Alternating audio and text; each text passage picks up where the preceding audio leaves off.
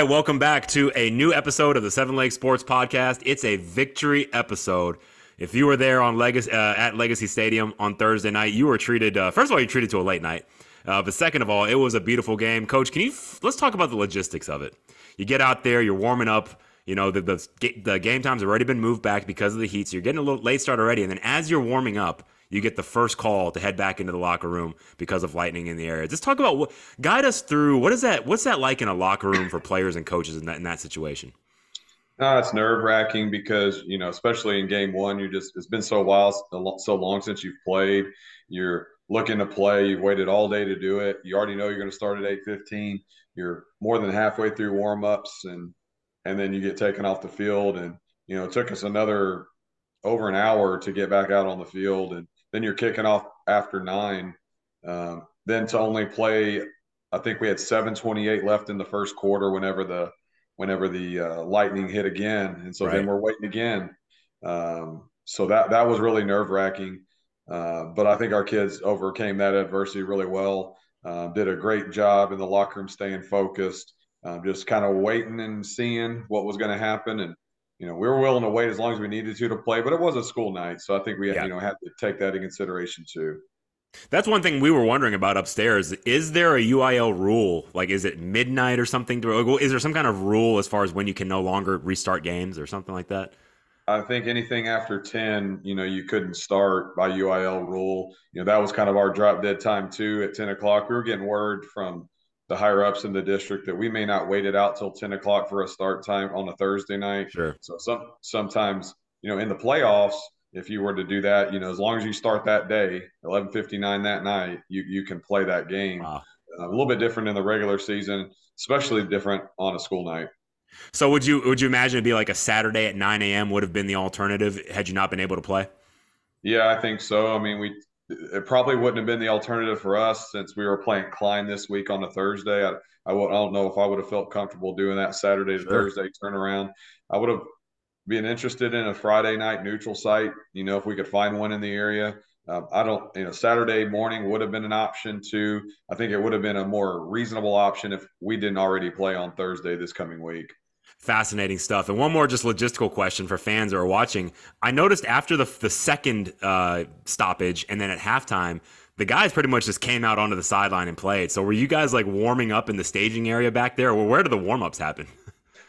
We really didn't warm back up when we came back out. I mean, I know you were in the box calling the game, but it was extremely hot and humid. We were still sweating.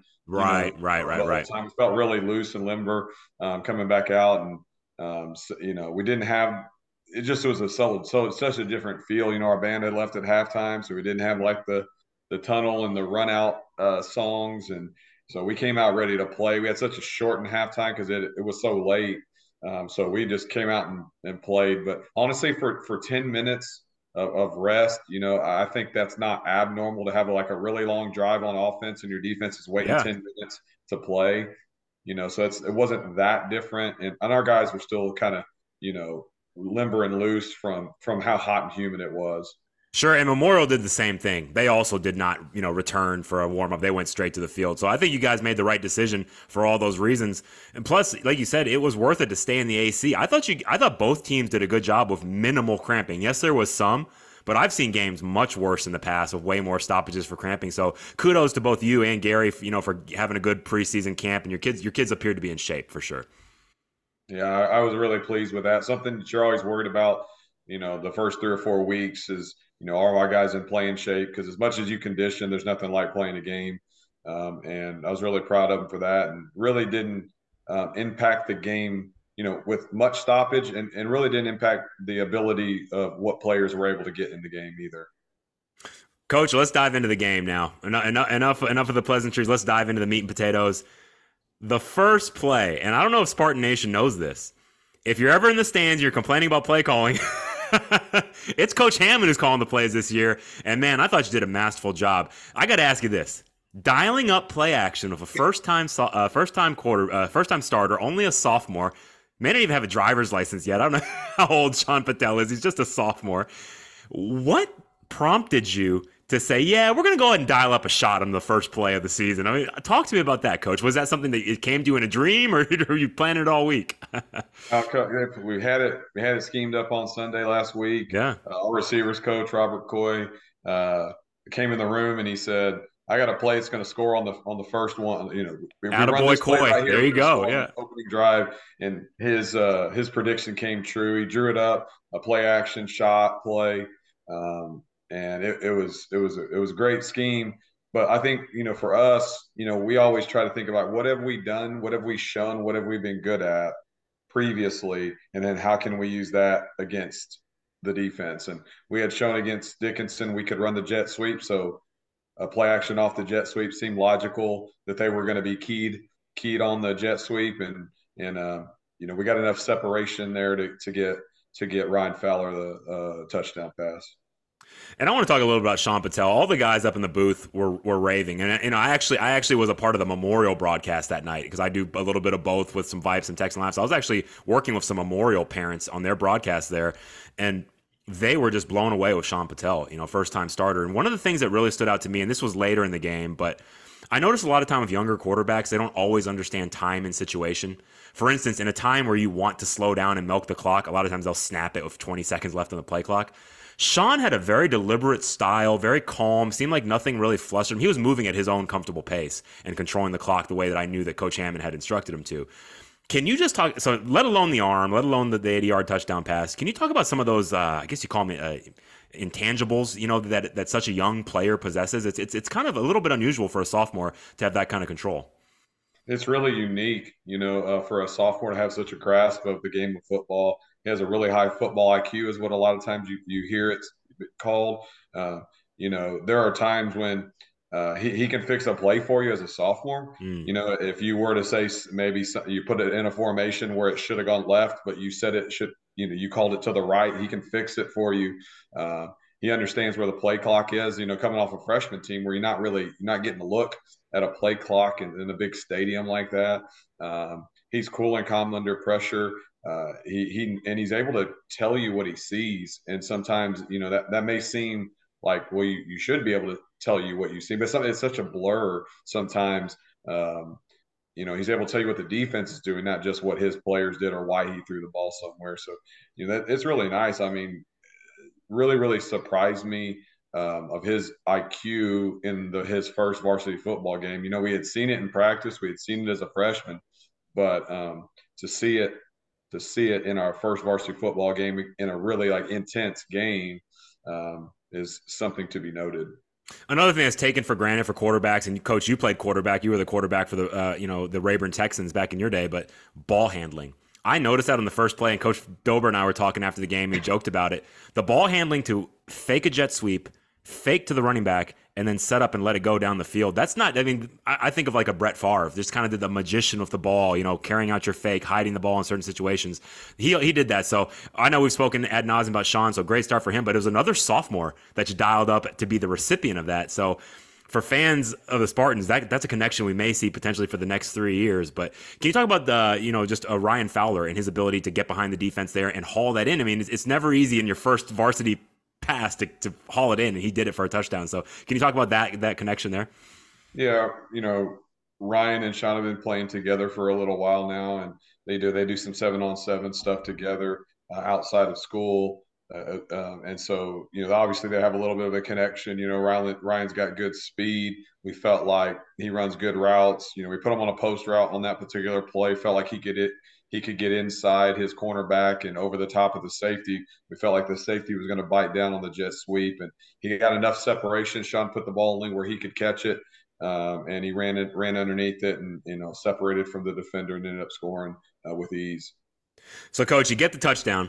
After a little bit of a down season last year, you could tell the team was just ecstatic to score on the first play. The entire team runs down and celebrates. You get a penalty for that.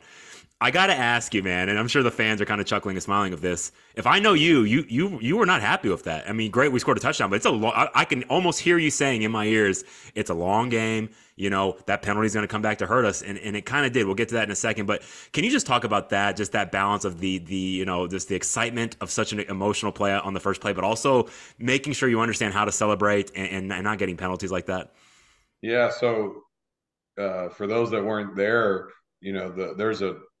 the players and coaches can go between each 25. In between the 25-yard lines, the players are allowed to be there. Coaches are allowed to be there. We're all players ran down, and they didn't run on the field, luckily, but Correct. they did run Yep. down the sideline Yep. towards the goal line celebrating. It seemed like when one did it, they all followed. Sure. And, well, I should say we should know better than that. That was the first play of the season.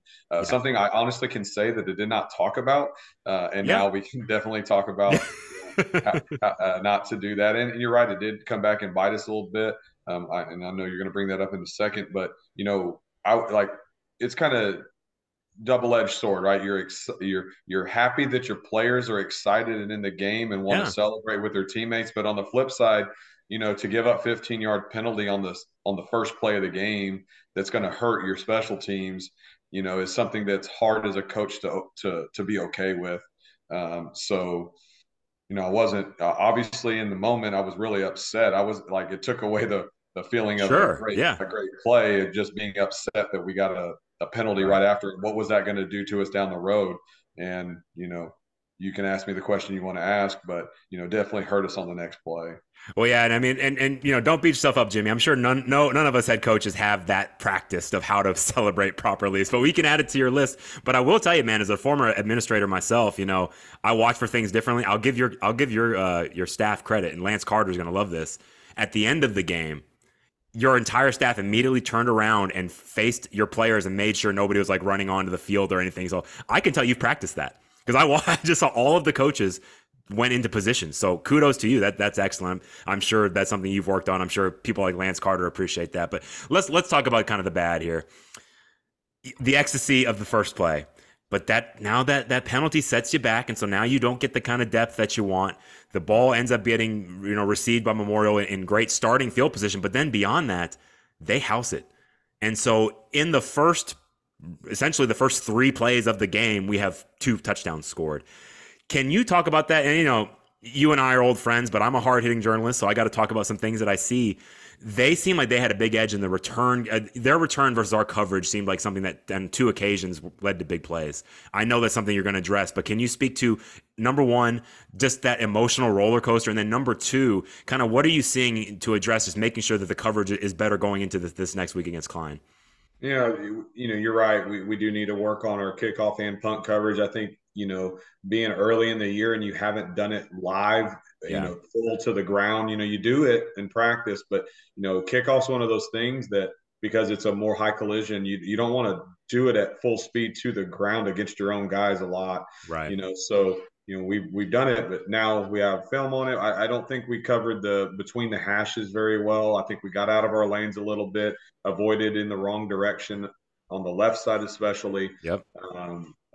Left side of our kickoff team, and I think that hurt us a little bit, and it kind of gave us that gaping hole that right between the hashes that hurt. Later on in a punt, we had a similar situation.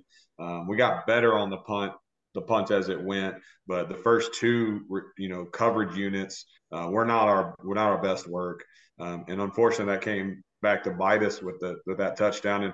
And for me, I was thinking, you work so hard all week to get that play and it actually works and you give it right back, and now it's 0-0 again. Sure, and it's like it feels like all for naught. Like, okay, well, we're gonna have to, that we don't have the advantage we thought we were gonna have just about a minute ago.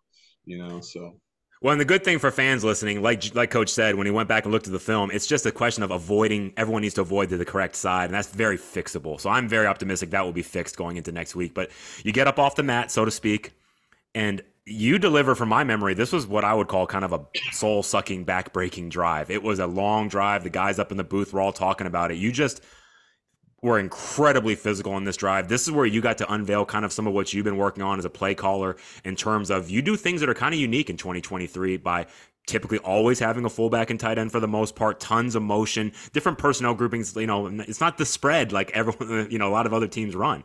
And Memorial really struggled to line up and stop that. And so you had a long drive capped off by a 3-yard rushing touchdown by Jake Ferris. But that drive to me kind of set the tone for the game and maybe even for the rest of your season as far as our long-term goals of getting back to the playoffs.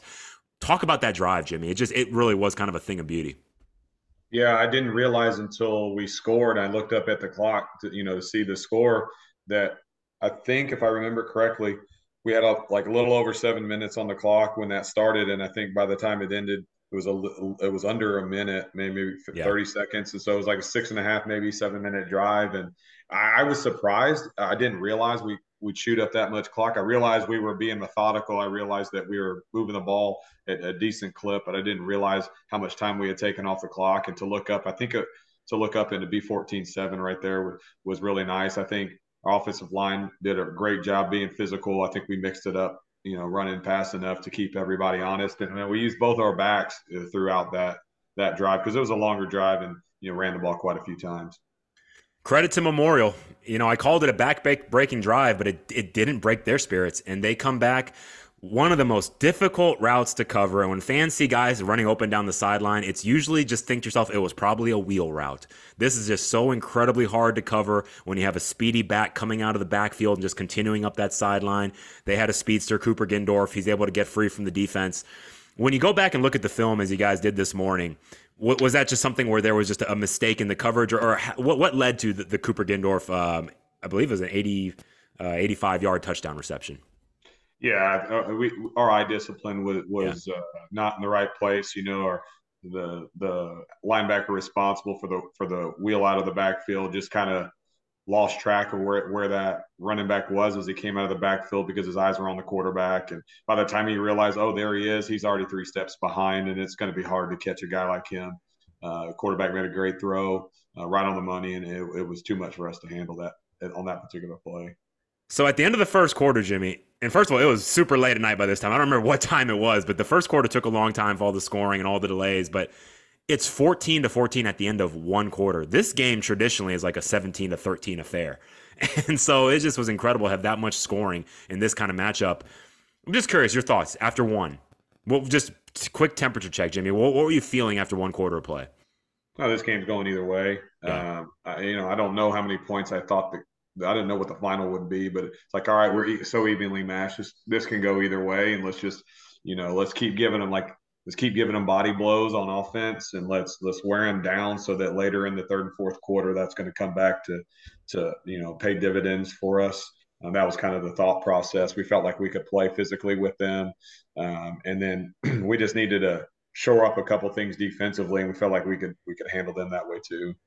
Agreed. And both defenses settled in the second quarter. It was much more of a defensive affair by that point. Only one touchdown was scored. It was by us. And it was a guy you mentioned in our preseason preview show, Peter Noonan, the sophomore tight end, is able to haul in his first career touchdown pass. So you got some sophomore receivers hauling in their first career touchdowns with him and Fowler. But talk about that. Talk about what led to the design of that play and the execution.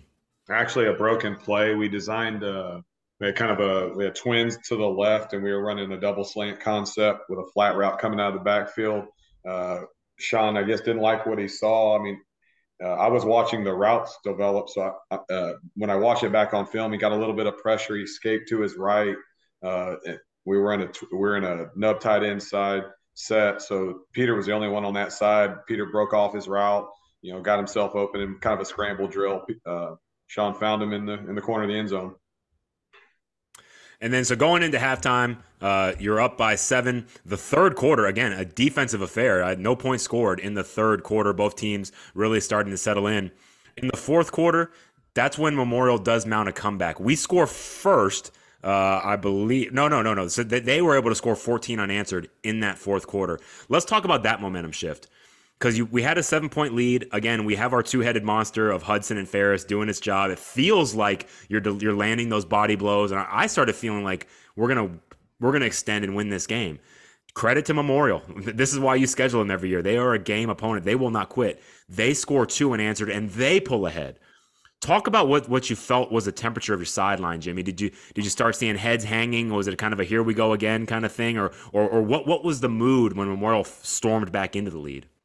Yeah, so when they went up 28-21, it was a little bit of like, oh, it was a little bit of we've seen this before, Mm, and so in my mind, I'm thinking, well, who is this team going to be? Because last year's right. team is no longer here, right? Right. What is this year's team we're going to do? And as I look down the sideline, I see Barrett Hudson specifically. He's one of our captains this Yeah. year. Firing up the sideline to get back in the game because we have Love it. time. We've Yep. moved the ball. We're not like we're not able to score again. And it was nice to see us actually do that. Now, looking at the stats here, the next touchdown that we scored to send the game into overtime was actually by Carter Hatton, your other tight end. So this is cool. I mean, this is something a lot of teams aren't able to do this of multiple tight ends scoring touchdowns. I think that's a really great competitive advantage. And so talk about that. Talk about the ability for you to play with two tight ends. Yeah. So as you mentioned earlier, we tend to be a team that's going to play with a tight end and a fullback, or for us, two tight ends. Very rare. I mean, sometimes you'll see us with only one tight end, three receivers. Those are kind of like our sets, what you would call 21, 12, and 11 personnel. We kind of live right there.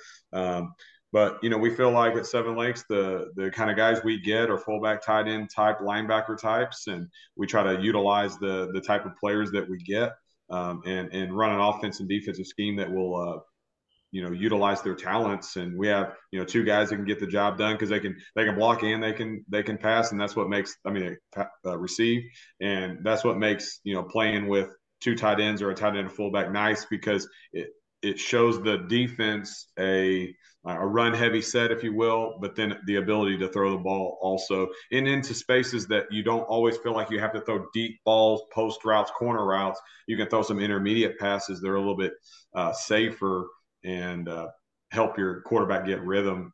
And ours is a sophomore, but he didn't play like one today, on Thursday. I would be remiss, and I don't remember the exact chronological time. It was going towards the field house in the south end zone. Barrett Hudson had a hurdle, if I remember. I just remember, again, I'm doing the Memorial broadcast. I'm trying to remain professional, but I wanted to just let out a yell of excitement because, I mean, it was like you see on Saturdays and Sundays. I mean, Barrett, an incredible athlete, hurdles a corner. To me, that kind of, again, swinging this momentum, I'm like, Seven Lake's going to win this game. That just felt like such a moment of wow, and I could see the sideline erupt and react. And so, do you recall that moment and kind of were you feeling the same thing?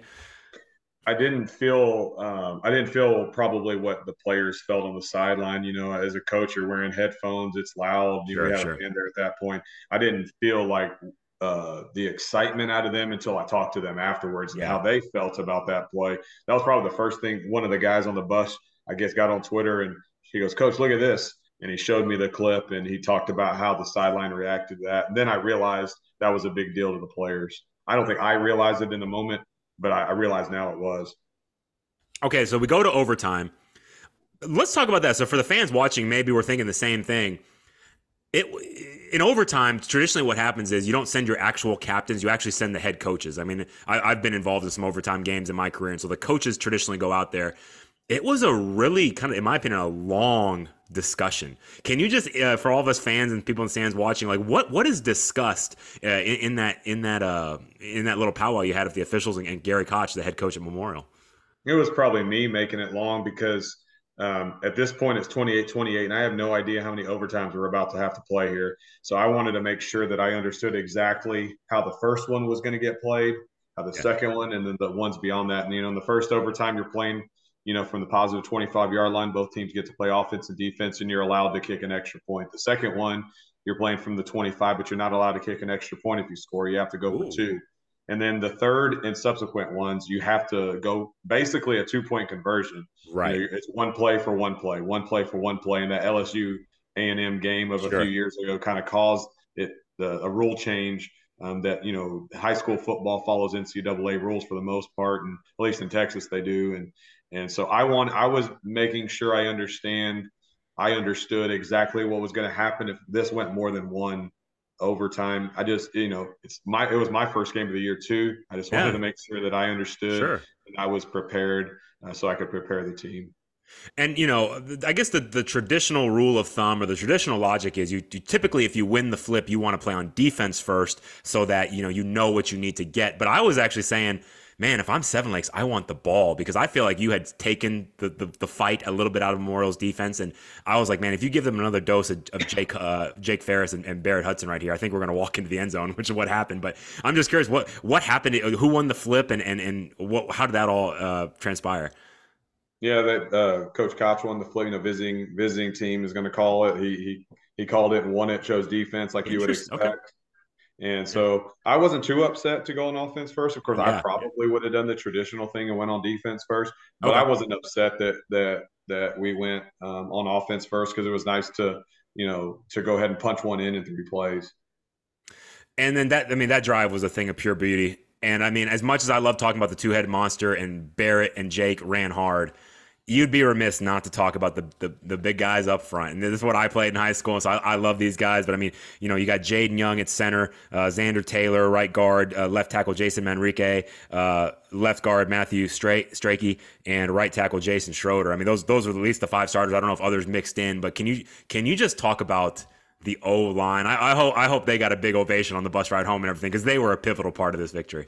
Yeah, absolutely. They did outstanding. For 4 of the 5, it was their first varsity start. Oh, wow. Jaden Young being, a guy that started all 10 games last year, but he was the only returner. And 3 of them were juniors. Xander Taylor is a senior, but so we have 2 seniors and 3 juniors. And so they did a great job of taking and being physical against a pretty physical defensive line of Memorial. Matthew Strachey did a great job at left guard with his ability to pull. Yes, he did. The hole, and I was real pleased with his athleticism at left guard. Let's talk about the defense. I mean, they forced several turnovers. They had 2 interceptions on the evening and a fumble recovery, but the biggest one came at the end of the game. I don't remember exactly everything, but I felt like it was kind of like a bootleg type of action moving down towards the Seven Lakes sideline. The pass is initially deflected. I don't know if it was maybe Hooks that got his mitts on it or who it was, but it's deflected and then eventually intercepted by Keaton Fowler Smith. So that's what I recall. But can you just talk about that last play there to seal the victory? Yeah, I'm not sure if the play was designed to flush out to the left or not, but it did. The play kind of flushed out to the quarterback's left. Now looking at it, you're glad it went to his left, because that makes it a harder throw for the right-handed quarterback. Mm-hmm. We had a pretty, looking back on film, there wasn't anybody open really, and so he's kind of forced it. We did get a hand on it. Keaton Fowler Smith come underneath the receiver and make the play. It was a huge way to seal the deal right there because I think it was 3rd down right there, and they would have had one more chance. So it was nice to only give them 3 chances right there. They didn't, if I recall correctly, I believe it was like 3rd and 9 or 3rd and 10. They didn't move the ball much on 1st and 2nd down. So, correct.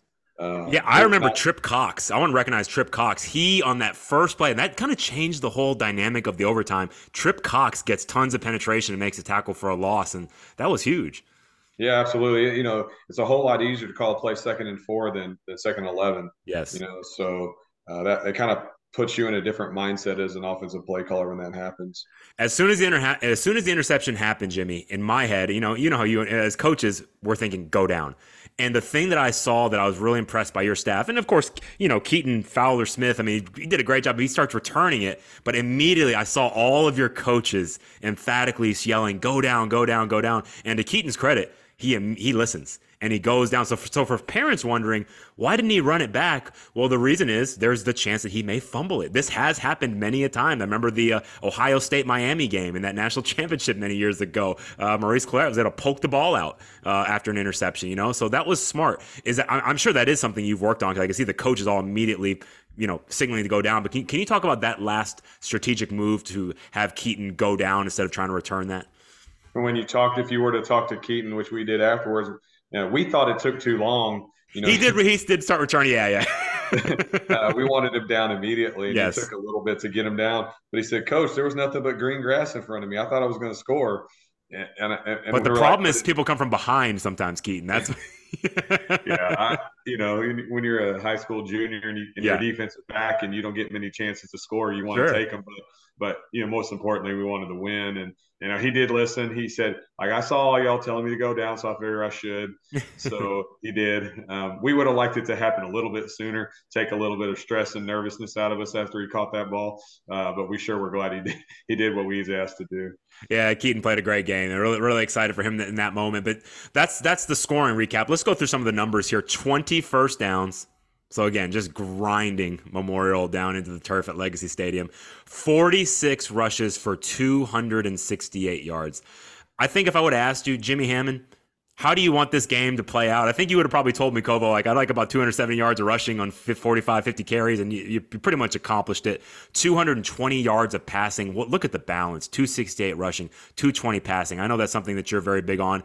And then efficiency in the passing game. 14 of 26. So really nice completion percentage. Most importantly, 0 interceptions, 0 turnovers at all. So never turned it over. We took 3 from the Mustangs in an overtime game. That's a huge difference. So as far as some of these big stats, do you want to speak to any of those that really stood out to you? Yeah, I mean, I think that that run pass breakdowns around 60-40, and that's probably where we want to be with the type of offense we are and the type of backs we have. We definitely are going to need to throw the ball. You can't be one dimensional in 6A football in the state of Texas. And so we're able to use some of our play action, and also Sean does a good job of in the quick game too, of getting the ball out of his hands and keeping the defensive backs honest, and it helps change your first down tendencies of continuously running the ball on first down. It's nice to be able to raise up and throw a stop route or a slant route, pick up 6-8 yards and get yourself in a good second down situation. When you're going to run the ball 46 times, you got to have 2 guys to carry the load. I mean, I don't know if there's one guy that's going to handle 46 carries, in one game. So you got to have 2 guys to be able to do that.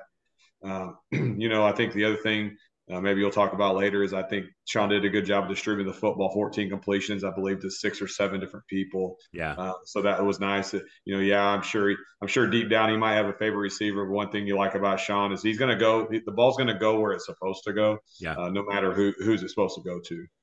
So 488 total yards of offense. So great day at the office for our Seven Lakes Spartan offense. But again, the penalties, 5 penalties for 45 yards. That's not bad. Of course, I know Jimmy Hamon never wants to have any of them, but in a scope of a football game, 5 for 45 is not bad. And you factor in just kind of the incredible emotion of that personal foul. If you take that away, which is kind of an unusual, penalty, it's 4 penalties for 30 yards in the rest of the flow of the game. That's really, Kobo, exceptional. honestly, we took a delay of the game on purpose. We called a play on offense, and we did not really want to run that play. We wanted to move back in order to punt. So Right. I don't even count that one against the players. That was a strategic move Yeah. to move backwards in order to punt. So really, if you take those away, and not that we can, but if we do that, that's 3 penalties for 25 yards. I mean, is there a way, Jimmy, is this something that you work on? Do you feel like that the penalties sometimes they can't be helped, they just happen in a game, or do you feel like you've actively worked on the penalties to get it so low here on game number 1? I think I mean holding's going to happen. Those things happen. Yeah. I think what we've worked on is the dead ball penalties, the false starts. What we've worked on is like the after the whistle penalties of like an unsportsmanlike conduct, is really emphasizing how those are huge momentum swingers and moves your team backwards. So we really harped on those that I feel like are way more controllable. You're going to hold sometimes. It's football. You're going to hold sometimes. You're going to jump off sides sometimes because of a hard count, but those are the ones you try to avoid. Sure. I think some of the ones that are just like effort plays, like pass interference, seems subjective, right? Yeah. It's just if you're playing with great effort to go get a ball and they get you on a defensive pass interference, well, I'd rather have that than a personal foul any day. So Agreed. I think what we've really focused on is the ones that you feel like you control better. The procedural penalties pre-snap, and then of course the emotional penalties post-snap.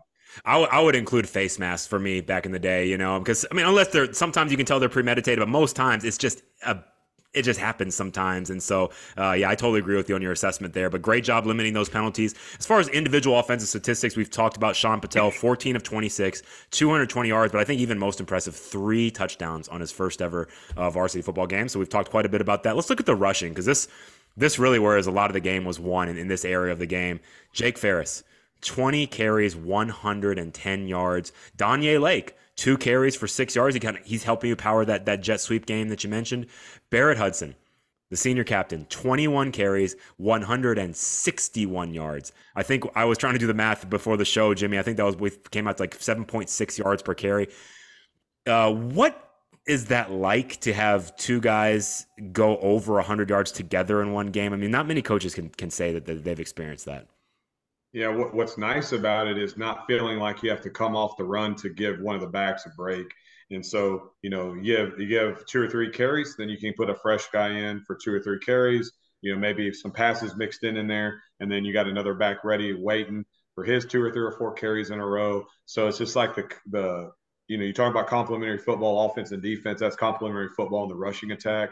And it's really nice because I always feel like, I know they're not fresh legs, but they're not exhausted 7, 8, 9 carries out of a drive. Right. So you can go back and forth with them that way. And they're both ready. Like they know it's coming and they know that. And I think one thing I think goes unnoticed is like, I'm going to go hard for these next 6 plays that I'm going to get. 3 of them may come to me, but I'm going to get a break here in a second. Yeah. And, my teammate's going to come in and do the job, and he's going to go hard for 6, 7 plays until it's my turn again. There's one thing I mentioned to you, Jimmy, that I thought was most impressive about your game when we were chatting afterwards. I thought your substitution patterns. I felt like you were subbing quite a bit more offensively, at least, than Memorial was. And I remember talking like in my head, I'm like, this is going to pay off in the fourth quarter. And it really did. I think it paid off in spades. And I find it interesting that the Jake Ferris and Barrett Hudson duo, 20 carries and 21 carries. So it's not like it's a 1 and a 2. I mean, they are really honestly like balancing out almost identically. And I've watched a lot for body language, like, sometimes when you see a player subbed out, they're going to hang their head or be kind of upset. But like, doesn't feel like the case in your situation. Like they just run on and off and you can tell they're pulling for each other. And I mean, it's just really impressive, the body language, I guess, of that arrangement you have. Because I think that's something you guys have worked on, and kudos to them for buying into it. And it's really paying off for you. I really think that they believe that they're better because of each other. Absolutely. If one guy had to carry the ball 41 times, could he go at that level? And so the ability, I think they realize like he makes me better by giving me a little bit of a break, and I'm going to make him better by giving him a little bit of a break. And then Davis Yates was also credited for 1 carry for 9 yards, and the touchdowns rushing went to Jake Ferris and Barrett Hudson. Let's look at those receiving stats, Jimmy. I know that's something you were really proud of. The spray chart, so to speak, here, as far as getting lots of guys involved. Kaiser Floyd, 1 catch for 7 yards. Barrett Hudson, 2 catches for 18 yards, showing off his receiving skills. Davis Yates again, 2 carries for 16 yards. Owen Wade, 3 catches for 15. Carter Hatton, 3 catches, 66 yards, and a touchdown. Peter Noonan had the 10-yard touchdown reception. And then Ryan Fowler, 3 catches for 99 yards and a score. That's a lot. That's really impressive, getting a lot of guys involved. Can you just speak to how that makes you feel, getting that kind of involvement in your offense receiving wise? Yeah, anytime that you can spread the ball like that, you think about what that means down the road for the opponents that scout you and that are going to play you, and they can't overplay any one player because you're willing to throw the ball to anybody. You have like multiple receivers with catches, you have multiple tight ends with catches. There's not like one guy that you're going to roll your coverage to and say, if I take him away, they can't throw. And so that's probably the part I'm proud of most is, and then Sean's ability to distribute the ball so that, as a coach, you try not to care about it, but it's nice when you get multiple players touches, they feel involved in the offense and they keep realizing that, hey, if I run hard on this slant route that I'm running, the ball may come to me, as opposed to I'm going to run this slant route 100 times, I'm never going to get it. And so that's really nice, I think, from the player's perspective. I don't care who catches the ball, but it sure is nice when it goes to a lot of different players, mainly because the defense has to stay a little more honest. And before we talk about defense, let's talk about specialists. Alex Farinez, perfect on extra points. And you ran him out there attempting a game-winning kick. It was over 40 yards. I don't remember exactly. So didn't make the kick, but that spoke to me a lot about your confidence in his range to attempt that kick. So Alex had a good night at the office, and of course the punting duties were handled by Colin Mills. Did a good job, 4 punts, 130 yards. So do you just want to speak on your specialist performance on Thursday night? Yeah, so Alex did our kickoffs last year, but he did not do our field goal kicking. So it's nice to go 5 for 5. In high school football, that can't be taken for granted. Sure. To go 5 for 5 and put the ball really right through the middle, and that was great. And Colin Mills did a good job. He fielded a low snap once too, and did a good job of getting that ball off. He's athletic back there. He does play baseball. He's our backup quarterback, so there's a lot of things he does well. It's nice to have a guy like him back there punting the ball, and I know he wanted to pin them deep that one time that we had taken the delay of game, but just reached the end zone. So that's something we'll work on, a little more direction and a little more height on that one would have been nice. But he did a real good job getting the ball off and giving us a chance to flip the field. And Jimmy, I know some of the Spartan crazies listen to this show, and they're some of our biggest supporters. Whenever we put out an episode, they're always so supportive in their comments on Twitter. So I'm partially joking here. I'm not trying to start any kind of controversy, but free Gary Dang. Let Gary Dang cook. I want to see a Gary Dang get a carry. And I'm joking because I know Gary is a former offensive lineman. He buys into what he's doing, and let me tell you, Gary Dang on those top power toss plays was huge, kicking out that end all night long. So Gary played a great game, but I got to ask for the fans, Jimmy, because I'm the mouthpiece for the fans. When are we going to see a Gary Dang carry in here? I bet you'll actually see a Gary Dang reception maybe before you see a Love Gary it, Dang love it, carry. love it. But don't give away all our trade secrets. Maybe I know, I should. Yeah, I just want the fans to, because I know they're going to probably start making signs and chanting Gary, Gary. But anyhow, okay, let's talk about the defense, Jimmy. A good performance that you wanted this. You wanted a physical team like Memorial, a team that has an athlete at quarterback as well. He was able to move, and I think he's a baseball player as well, two-sport star. So they had speed at running back, speed at receiver, quarterback that could move, big offensive line, big 6'5" right tackle. I mean, I think the defense really, really did a very admirable job. As far as on the stat sheet, they were led by Amani Hooks with 6 total tackles on the night. Tackles for loss, I mentioned that Trip Cox tackle for loss was huge. So he led on the tackles for losses along with Patricio Diaz, and Derek Ferguson also pitched in with a half TFL. QB pressures went to Gage Garner and Satin Hayes, and a forced fumble also by Amani Hooks. He was very active. Austin Easterling dove on that fumble. Interceptions made by Justin Fowler and Keaton Fowler Smith for the touchdown, for the game-winning interception. A lot of things I laid out there, but just defensively in general, certain thing. What would you like to point out about your defensive performance? I think Trip Cox had a great game. Dominating the line of scrimmage, making plays as a defensive lineman. That was good. I think Justin Fowler did a really good job in his first varsity start of his, not just his ability to plug the gaps in the run, but he had some really nice pass drops, and that caused the first interception because he really got underneath a kind of a drag route. So he did a really good job there. Amani Hooks, I think that his experience from last year as a sophomore really showed up. He played so much faster and so much more physical this year. So it was really nice to see that out of Amani. So real happy with those guys. And of course, Austin's a tough-nosed football player. So Austin Eastling had a great game too. And I was telling you and Phil Dober this after the game. I mean, Easterling's conditioning is elite. I mean, this is the end of the game. Everybody is dog tired. After your defense got a stop, he went sprinting over to the offense, into the offensive huddle, and was screaming and carrying on and just trying to get them fired up. Kind of what you said about Barrett Hudson. And so that was really impressive to me to have another one of your captains just being such a visual and vocal leader. Can you speak to that as well? Just the leadership quality that Easterling brings? Yeah, Austin he's just one of those players that, for when you get a player like him over a 4-year career, you just, it's why you coach. It's to be able to be around guys like that love the game, that love their teammates, that want to see their school succeed on the field, and that's exactly what he does and what he cares about. And Austin doesn't have an ego, and Austin's going to be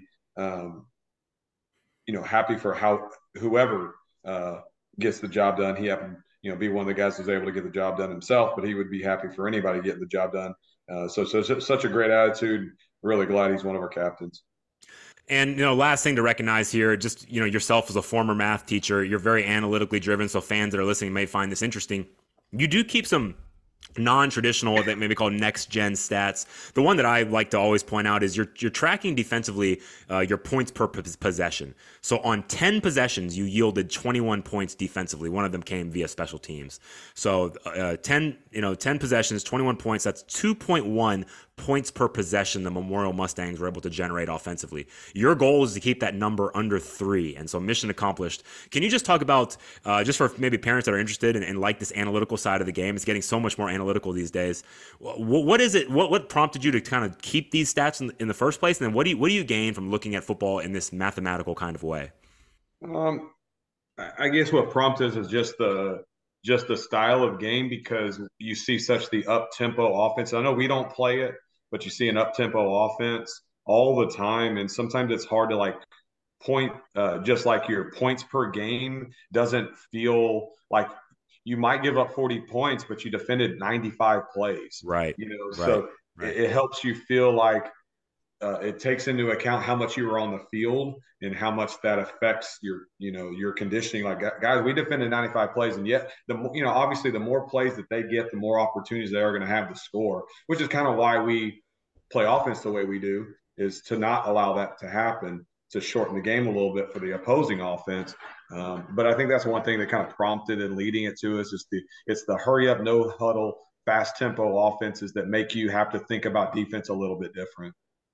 Now, that was a lot of fun taking the trip down memory lane, and I hope everyone enjoyed it. But I think another reason people enjoy tuning into this is you do a great job giving us a preview of what's next. And so we celebrated, but we're done celebrating. We're already looking ahead. We're thinking about the Klein Bearkats. We dropped a 3-point decision to them last year, 44-41. And now we're going to go out to their place, out to Memorial Stadium at the campus of Klein High School. Talk to us as you haven't done your full film study yet. That's going to happen tomorrow on Sunday as you put together your game plan. But just from your initial scouting of them, you watched them take on the Marshall Buffaloes. What did you see from Klein? I saw a new defensive structure. They were a 3-3 stack, or some might think of the Iowa State Cyclones being that 3 high safety look. They did not play that last year, so that was actually something that we were surprised to see. I think they have a good rotation of defensive linemen that can get the job done in play. A lot of times they're playing what we would call like a 3 cloud coverage. They have kind of 3 safeties over the top playing cover 3, and then kind of hard corners. Yeah. And so it's a little bit different structure than what what you see now. You're starting to see it more and more because it's become kind of in vogue and kind of the thing to do. But we haven't seen them do that.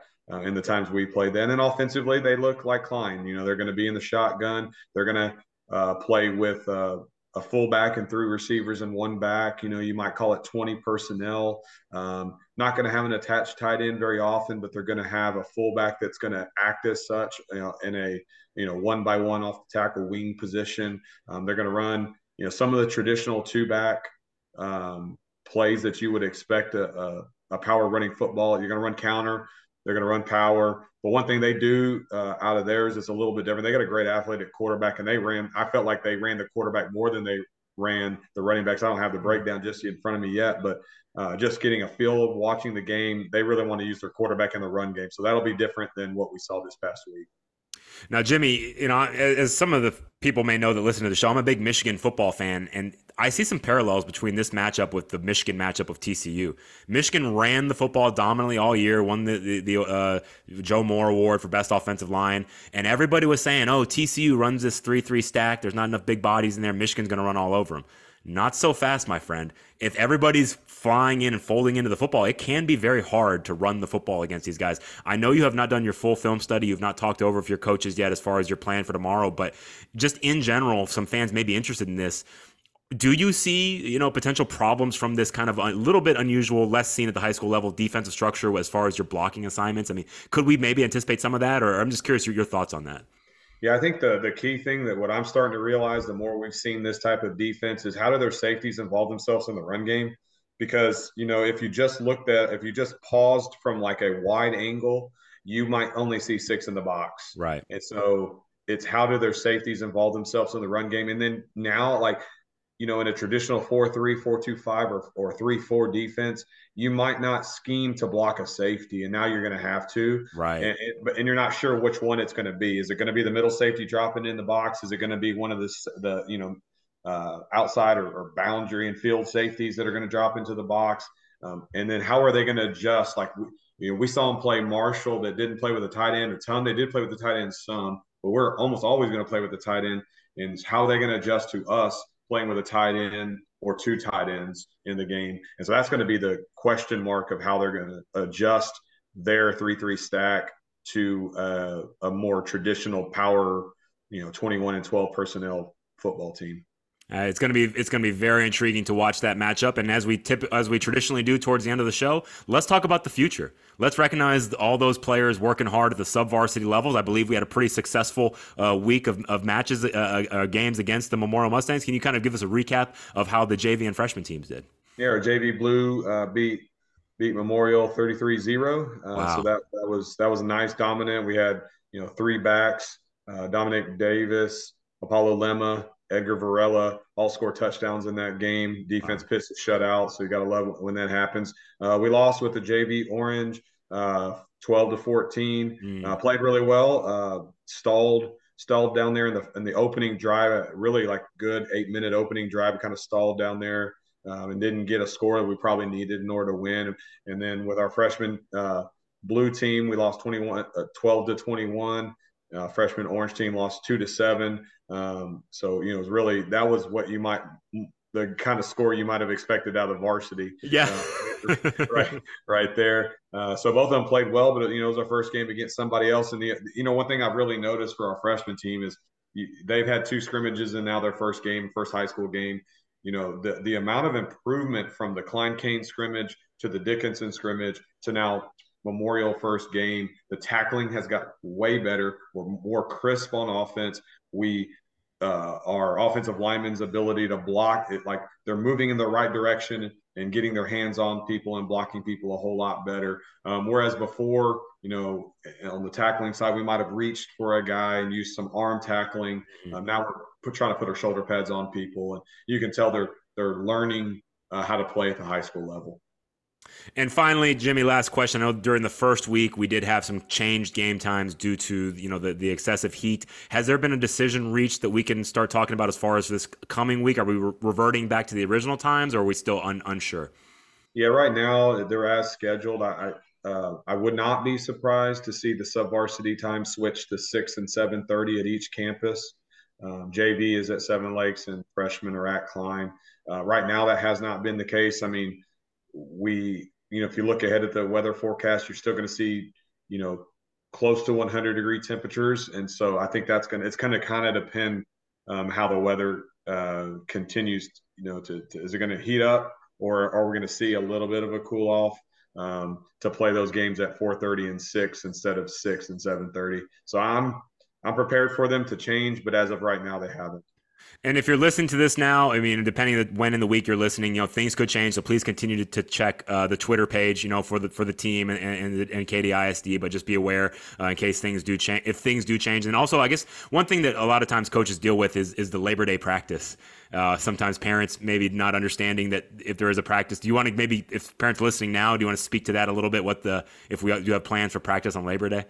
Well, Coach, we got lucky. We have the Labor Day weekend falls on our open week. So we're gonna be able to take the holiday off on Monday. Okay, great, yeah.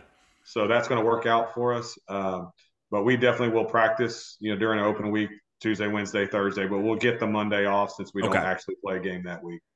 All right. Well, excellent, Coach. Well, thanks again for allowing us to relive that. I think all the Spartan fans tuning in really enjoyed that recap of the Memorial game. And as far as for Klein, so just so we can recap it, what right now is the varsity game time and location for Klein? Right, we're at Klein Memorial Stadium on Thursday. The date on Thursday, I got to check the calendar real quick, make sure I tell you the right date. It's the 31st, August 31st. Right now, game time 7 o'clock. Have not heard of any changes just yet. It's going to be hot at 7. It's going to be hot at 8. Mm-hmm. So we'll see what Klein decides to do. But right now, at 7 o'clock at Klein Memorial on Thursday, the 31st. All right, Spartan Nation, let's get in our cars. Let's get out there. Let's be loud and be proud, and go Spartans.